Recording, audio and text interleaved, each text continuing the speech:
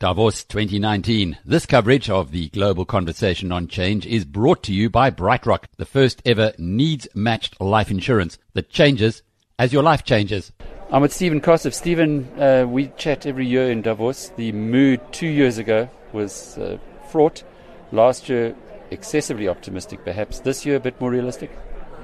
Yeah, I'd say neutral to slightly negative. I just listened to the Chinese vice president. He was exceptionally positive. I listened to the Japanese president. He was exceptionally positive. I listened to Angela Merkel. She was moderate, but, I would say a little bit more positive. But obviously, the IMF is forecasting a slowdown. The Chinese growth was a bit slower than people expected, but they still expect China to be the biggest economy in the world in the not too distant future. I don't think you have to be too negative. I think there are big issues in the world, but from an economic point of view, the economies are still growing, and even if at 3.5% is well above the 3%, which is, what people consider to be underlying global growth before you go into some kind of global recession. And what about your two major markets, South Africa and the UK? Yeah, well, the UK, we're watching this whole story on Brexit or no Brexit or hard Brexit or soft Brexit or, it's just very, very confusing. And obviously, the pound is saying something to us. The pound has been appreciating, which says there's probably not going to be a hard Brexit, but we're either going to get a revised version of Theresa May's Brexit, or we're going to, you don't know, they could go back for an election. They're sort of ruling out a referendum at the moment, but I hear also stories that they may end up having another election, which surprises me. I went to the PwC chief executive's feedback, and the one thing that was interesting was British CEOs are very excited. They're amongst the most optimistic in the world because they think that Brexit is going to deliver significant opportunities, which was a surprise to pretty much everybody who saw it. How are you seeing it from that side of the water? Look, I think if you get a hard Brexit, it's going to be a big headache in the short term. I think a soft Brexit will probably be a little bit more of the same.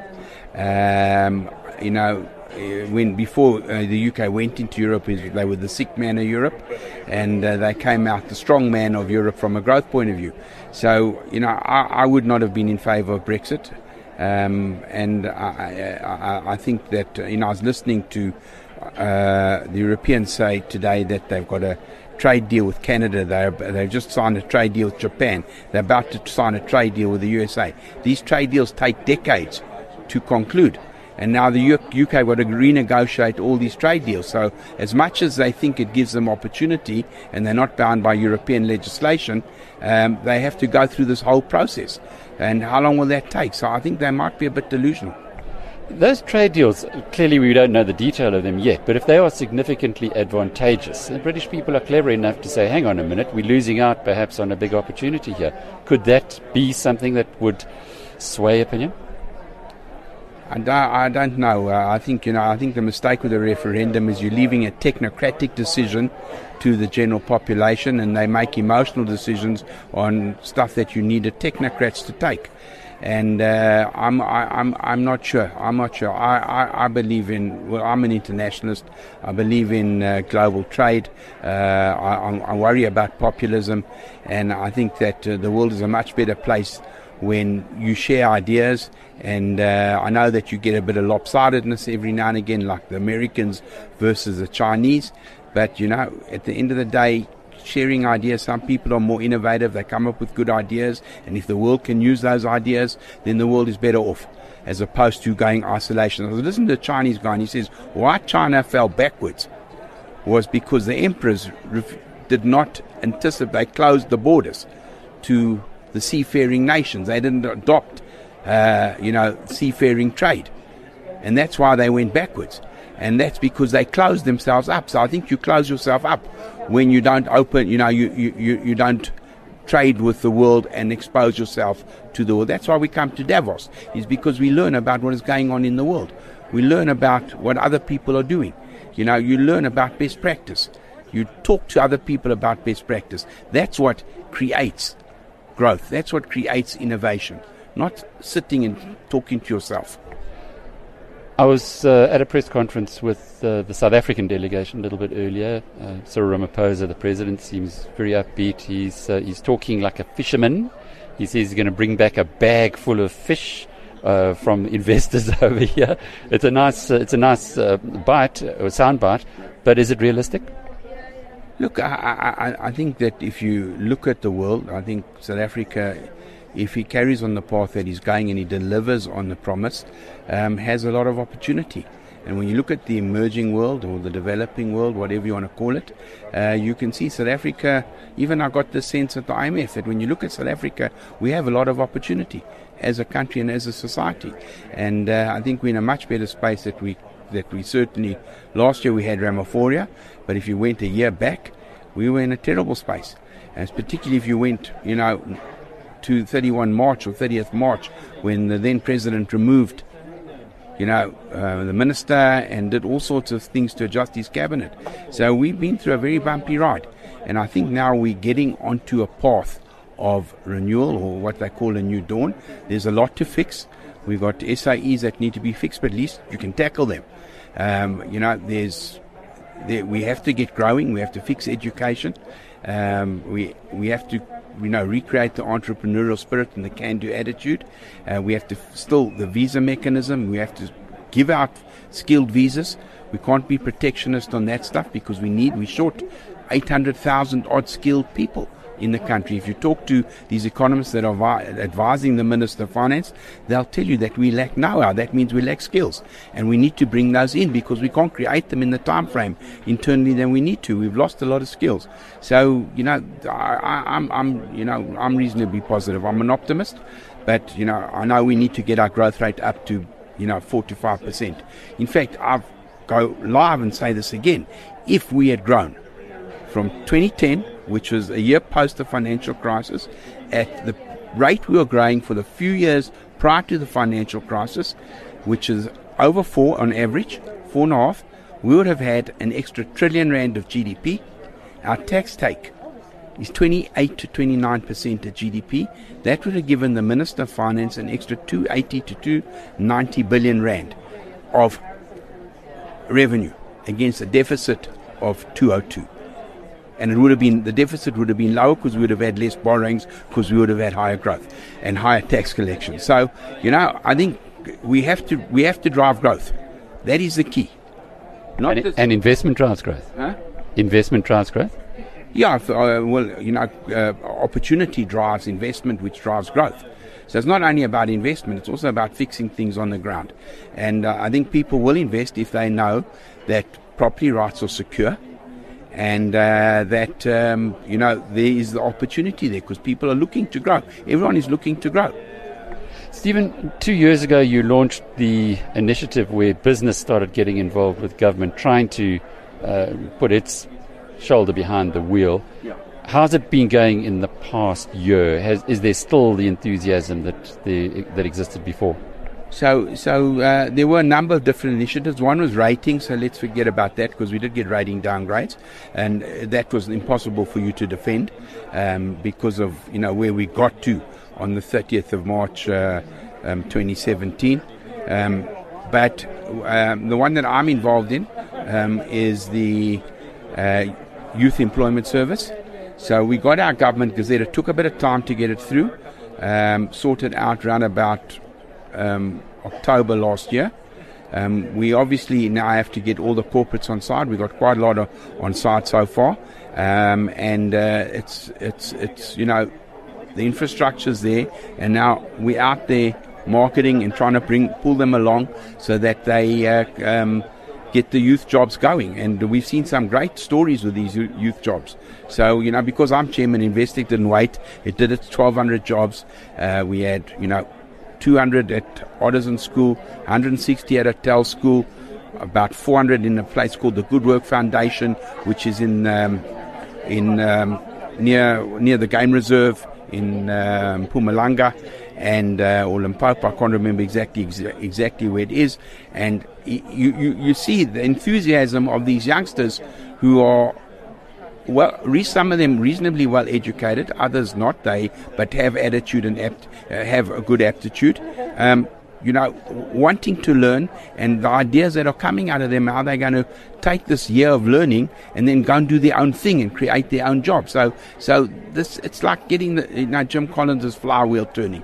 It's stuck, but once it starts moving, it starts picking up its own momentum. So I'm reasonably optimistic that that and the fund, which was raised about a year ago, will be reasonably successful. Has it lived up to your expectations? Well, I think, things take longer than you think. Initially, Colin Coleman and I, we both co-conveners, thought, just take from A and give to B. What we realized, you take from you find an individual who needs a job and place in the corporate. There are no jobs in corporates. So you have to create jobs. So that's part of what we're doing, is creating these new types of jobs. That's why, we decided to send kids to hotel school, and then they come out, they get... part of the scheme is they get internships at some of the hotel groups, and post that the guy's now either a chef or something like that, and he can go and do his own thing. We got an example of a guy who went to hotel school, he became a chef, he started making little cupcakes at night, and then his business got so big that he started his own business and employed 12 people from his family.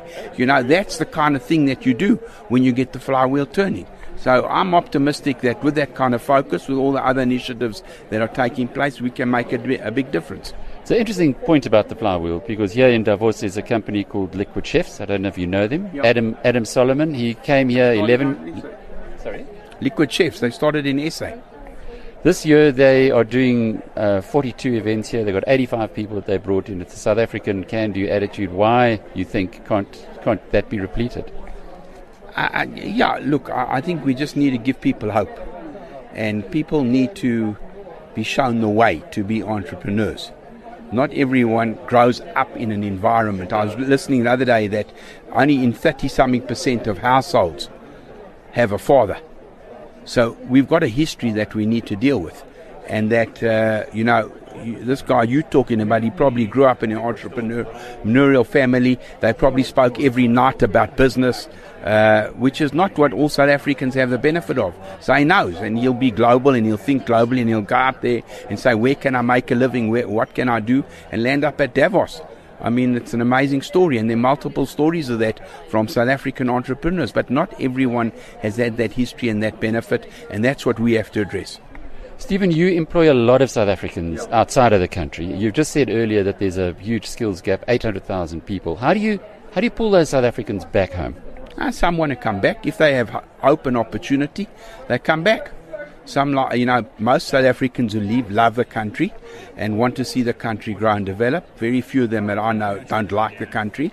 And if there's opportunity for them, a lot of them will come back, because it's actually quite tough living away from your core. It's not you're not at home. No, there's no doubt about that. But they have moved away for opportunity to begin with. Sure. There is a skills gap. Are these people, would the advice be come home, start a new business, become an entrepreneur? Is that the way? Or, because from what you said earlier about corporates, if they're not hiring, where would these highly skilled people actually be employed? There are skills gaps.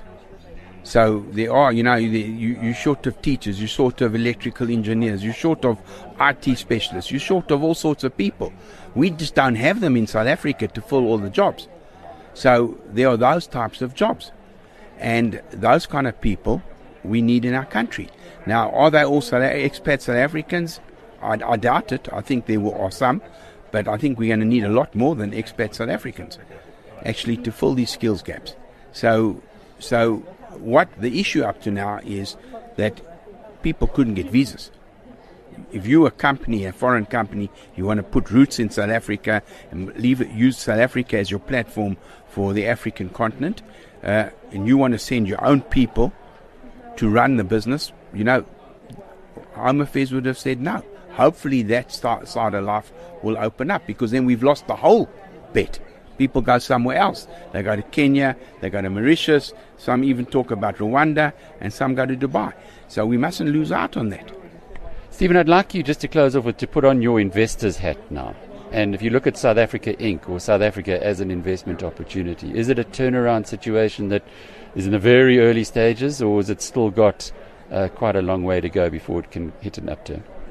Yeah, look, I do think it's the former. I think you're in a turnaround. It does take time to build momentum.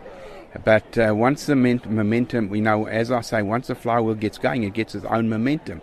And, just if you look at our stock market over the last 3 or 4 years, it hasn't performed well at all, which is what has happened to a lot of emerging market indices. I think it's going to be a very good time for people to invest. But, people will still want to see what happens in the election. They want to see what's happening with land reform. We've heard what the president said in the manifesto. It's not going to be land grabs. If they can manage that properly and people can know that they invest there, they've got security of property, I think we're in for a good run. But clearly, hurdle is how strong is the president's mandate in the election, and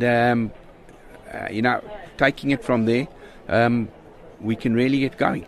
You've mentioned Jim Collins and the flywheel, and the book is Good to Great. Just tell us a bit about how that thing works. No, I'm just saying that, he uses the concept of a flywheel. It's a big wheel that gets stuck, and it's very hard to move. But once you start getting it moving, it starts building its own momentum. It's the same as an economy. It gets stuck.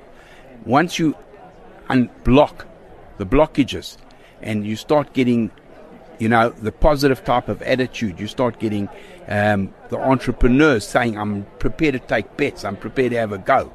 And you have an enabling government that supports that kind of activity, then it starts to move.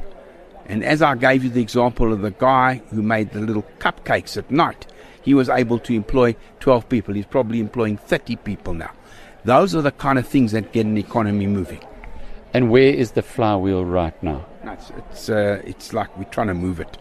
It's not moving yet. So it's still stuck. It's like edging, but we need a few things to happen. But we're getting it to just sort of like shift, but not. It hasn't done a circle. So a lot of effort has been put the shoulder behind the wheel.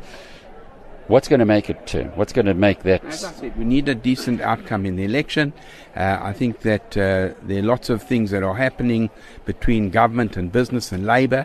We need to be a proper partnership. It's not about one or the other. And we need to put our country first and try and get this economy really moving. We need to get all that stuff.